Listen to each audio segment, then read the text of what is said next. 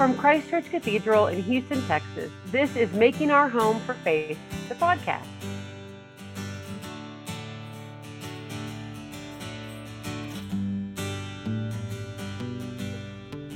As we journey through the season of Easter, join ministers for young adults, youth, and children, Christy, Marcia, and Carrie Ann, for a time of shared wisdom that we are calling Trail Mix. Small bites of truth for our travels, both spiritual and physical. There is such richness that comes from sharing what we are learning on the road of life. In the words of St. Augustine of Hippo, it is solved through walking. We are honored to walk this leg of the journey home with you.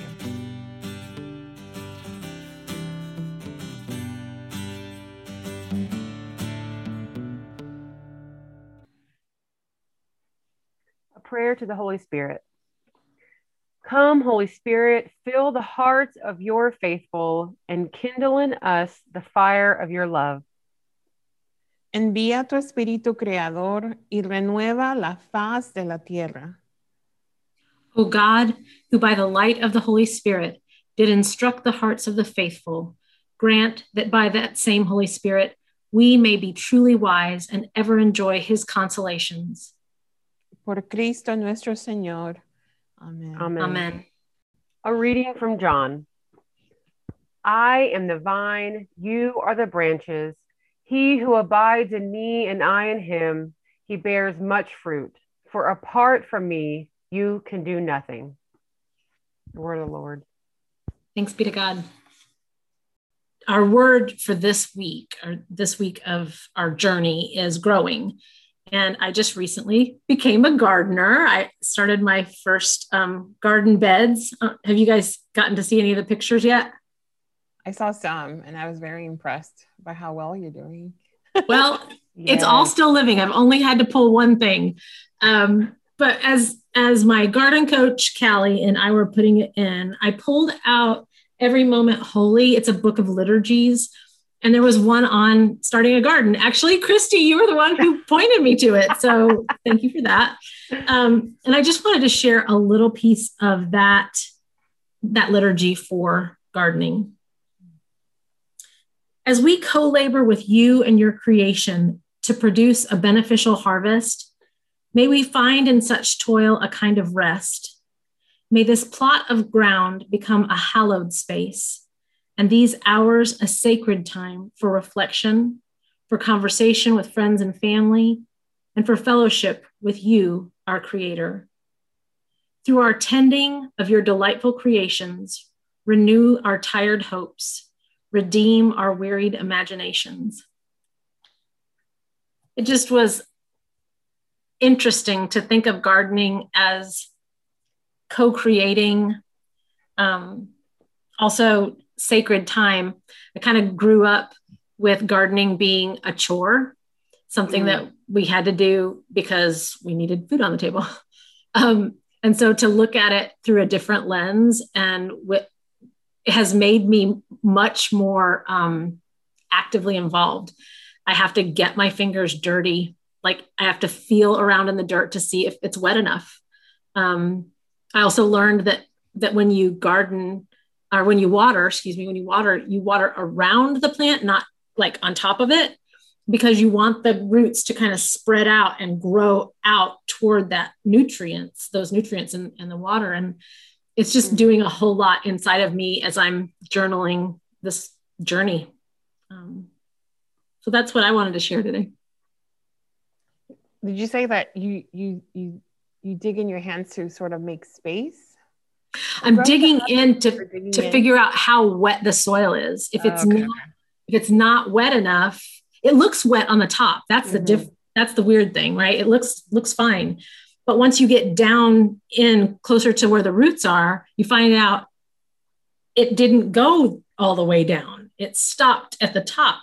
And if all the roots do is stay on a surface level, then the sun beats down and kills it off, right? So I need those roots to go deep, which means I have to water deep. And I have to figure that out by getting my hands dirty.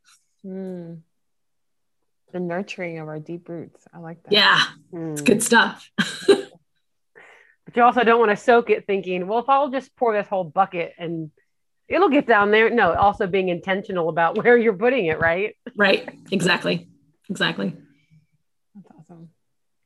So I want to share a conversation between Morgan Harper Nichols. So she's a poet, writer. And something I love about her is that she'll listen, and what she's listened, she'll put it into art. So I love that. So she had a conversation with this guy named Brad Montag, and Brad is the creator of the web series Kid President. So they were talking about growing and growing up. So I'm going to share with you a little bit of the conversation. So this is Brad, and he says, getting older has terrified me for a very long time. I think it does a lot to people, and that's part of why we don't think about them or talk about them nearly as much as we should. Because there's this fear that when we're marching towards their same path, and we just don't want to think about it. And yet I think a lot comes from that, from the false idea of what it means to grow. That's a lot of what I learned. I think this idea that it's like a caterpillar growing, in which you just turn into a caterpillar, you grow, you're beautiful, and that's the end of the story. You close the book. But really, it's not an instant becoming. It's a daily growth. So let me tell you about when I learned about how lobsters grow. Suddenly, it gave me a lot of hope. Lobsters, they will grow so big on their insides that their outsides can't contain them anymore. So their shells break open. And then the whole process of them having to get out of the shell is that they have to fight and struggle and shake it off. And then they're totally naked. They're gushy, blob. They can't see. They're vulnerable. They could be totally eaten or attacked so that they have to hide under a rock. And then they grow the shell back. But they do it hundreds and hundreds of times. They did it once, and then they're like, I did it, I'm done. Again, over and over again. Their whole life is one of growing or then healing from having just grown. So you think about who you're gonna become, you will have to grow. You will have grown in ways that you can't imagine. And that even though your outer shell might have cracked, there's so much inner growth that's happened that's put you where you need to be in this now. Wow. Whoa. Yeah. So go ahead. My favorite part of this growing, and I tease a lot of people about like millennials and centennials and being all this, right? But in most recent times, I think growing is also being more and more becoming vulnerable, and that really stuck out to me. How these like lobsters, like their inner is so growing so much that they have to break open. Right? And so I'm like, how many times have I fought that? Have I fought to break open and to become vulnerable to the point that you almost can't see, you know? So that was so rich to me.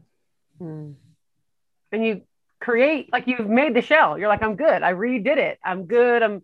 I have all my protection, and then boom, you know. So I think that's the beautiful part is, I think in life we kind of thought, okay, well, I know what I'm doing now. Like I've pushed myself to the point of becoming a different person, and then like God's not done. Like we have to continually break that shell, and I think that's something that I've had to wrestle with. Of like, no, I did it. I have my great little story that I can talk about, my testimony, if you will, right? I'm done. Like happy, it's got a bow on it. And then right then is when God says, no, you need to break. You are popping out of that shell. I love that. Yeah. I feel like this year has been just a great big lobster blobness. Like I have felt vulnerable at every turn. I've felt like I can't see, I can't figure out what the expectation, what am I supposed to be doing here?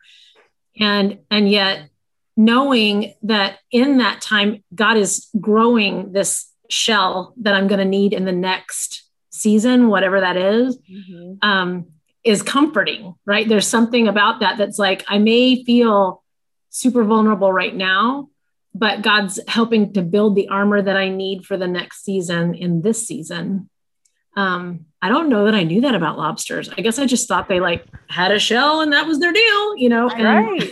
I had no idea either. And so this was, it was awesome to learn. And then the other part is like how they grow, right? How they constantly working at that, growing that new shell. That's good stuff. Yeah. That's good stuff. Should definitely start using the lobster over the butterfly for sure. I think that we should have some conversations with our Episcopal, tables we sit at. What was the Friends? You're my lobster. You're my lobster. Right? Okay, done. Okay. Okay. Got it. Yeah. Yeah. Gotta love. Okay, so I love Jo Saxton, and in her book, The Dream of You, she starts off each chapter with a letter, and it's kind of like a letter to your people. And so I'm going to read one of those letters. The chapter is called The Song in My Heart. So she says, "Hey, sister, I've been your companion for a while now, but while letters and books are fun, there's no replacement for the flesh and blood experience of walking through life with someone. Mm-hmm. So who will be your companions for the next leg of your journey? You'll need people who see you and know you, people unafraid to remind you of the fullness of who you are. They won't be threatened by you because they are the kind of women who celebrate who you are. You need people who want to hear your voice and don't mind how loud it gets. People who get excited about your dreams and your unfolding purpose. Has anyone other than Jesus come to mind yet? I understand your concerns. The reality is that people can cause great pain in our lives. They have named and shamed us. They have bullied, belittled, and silenced us. They have rejected us and hurt us in unimaginable ways. It has taken us years to emerge from the wreckage of broken relationships. It's hard to trust people now. So how could you possibly invite anyone into this experience with you? It has been so tender in places that including others seems like the worst place to risk such vulnerability. Yet there is another truth that we should acknowledge. People have been some of the greatest instruments of healing and redemption in our lives. They have blessed us and built us. They have listened and identified with us. They have stood with us and invested in us. They have befriended us and then loved us more. They have seen us and empowered us. Brene Brown has noted in her book, Daring Greatly, we're hardwired for connection. And it's what gives purpose and meaning to our lives.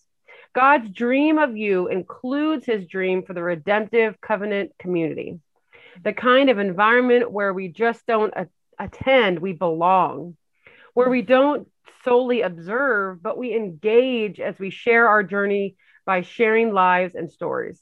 Still unconvinced? That's okay. When we've been wounded by the bad, it's hard to even imagine the possibilities of the good, but the good does exist. So to help you move towards it, and tentatively is fine, let me share a vision of the good. This is the kind of good that God can do when he transforms us through community. For you always, Jo. The first thing that hits me is that growing is no fun. I was going to use a different word. Growing is no fun, right? Like being this lot, right? And so I think sometimes it's scary, but it's even scarier when you don't grow at the same level as those around you.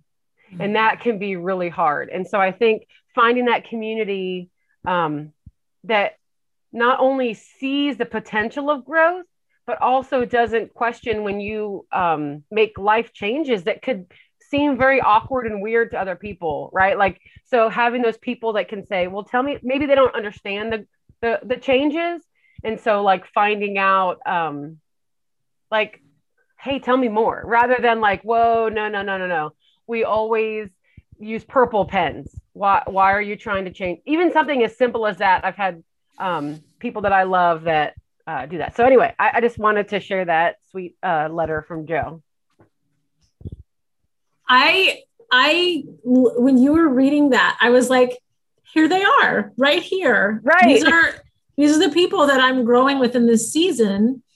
And we're not of the same generation. I think sometimes we think that that we all are going to grow up in the same youth group and we will have all gone to the same school and done all the same. And God brings people into our life that are at different ages and stages. And we can learn, whether they're older or younger from us, we can learn from them if we're open to that, if we're willing to be vulnerable. And oh, I love that. I love how this is fitting together. I just think God's so cool. And being part of a community that you don't attend, but that you belong is essential too. And I really heard that, really felt that. Belonging somewhere.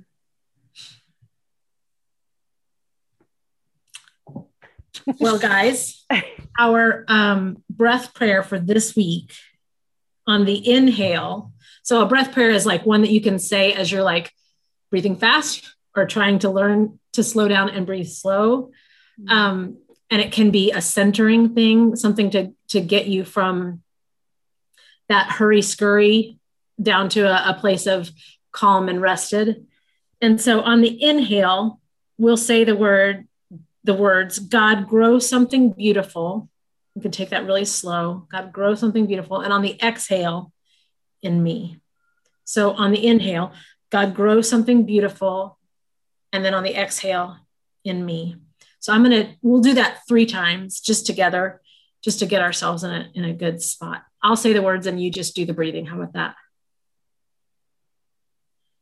God, grow something beautiful in me. God, grow something beautiful in me. God, grow something beautiful in me. Amen. You've been listening to Making Our Home for Faith, a podcast production of Christ Church Cathedral in Houston, Texas. You can find supplemental materials on our website at christchurchcathedral.org/home for faith. Please subscribe to our podcast and leave us a 5-star rating, because that's nice. And also, we want to be able to continue to make this content for others. Special shout out to our Cathedral family who are walking virtually the Camino de Santiago during the season of Easter. We are walking with you and praying for you. This trail mix has been made especially for you. Artwork for the podcast by Jenna Cook Garcia with Daymade Designs. Theme music for the podcast by Tori McClure. We pray that your home be blessed and strengthened today as we make our home for faith together.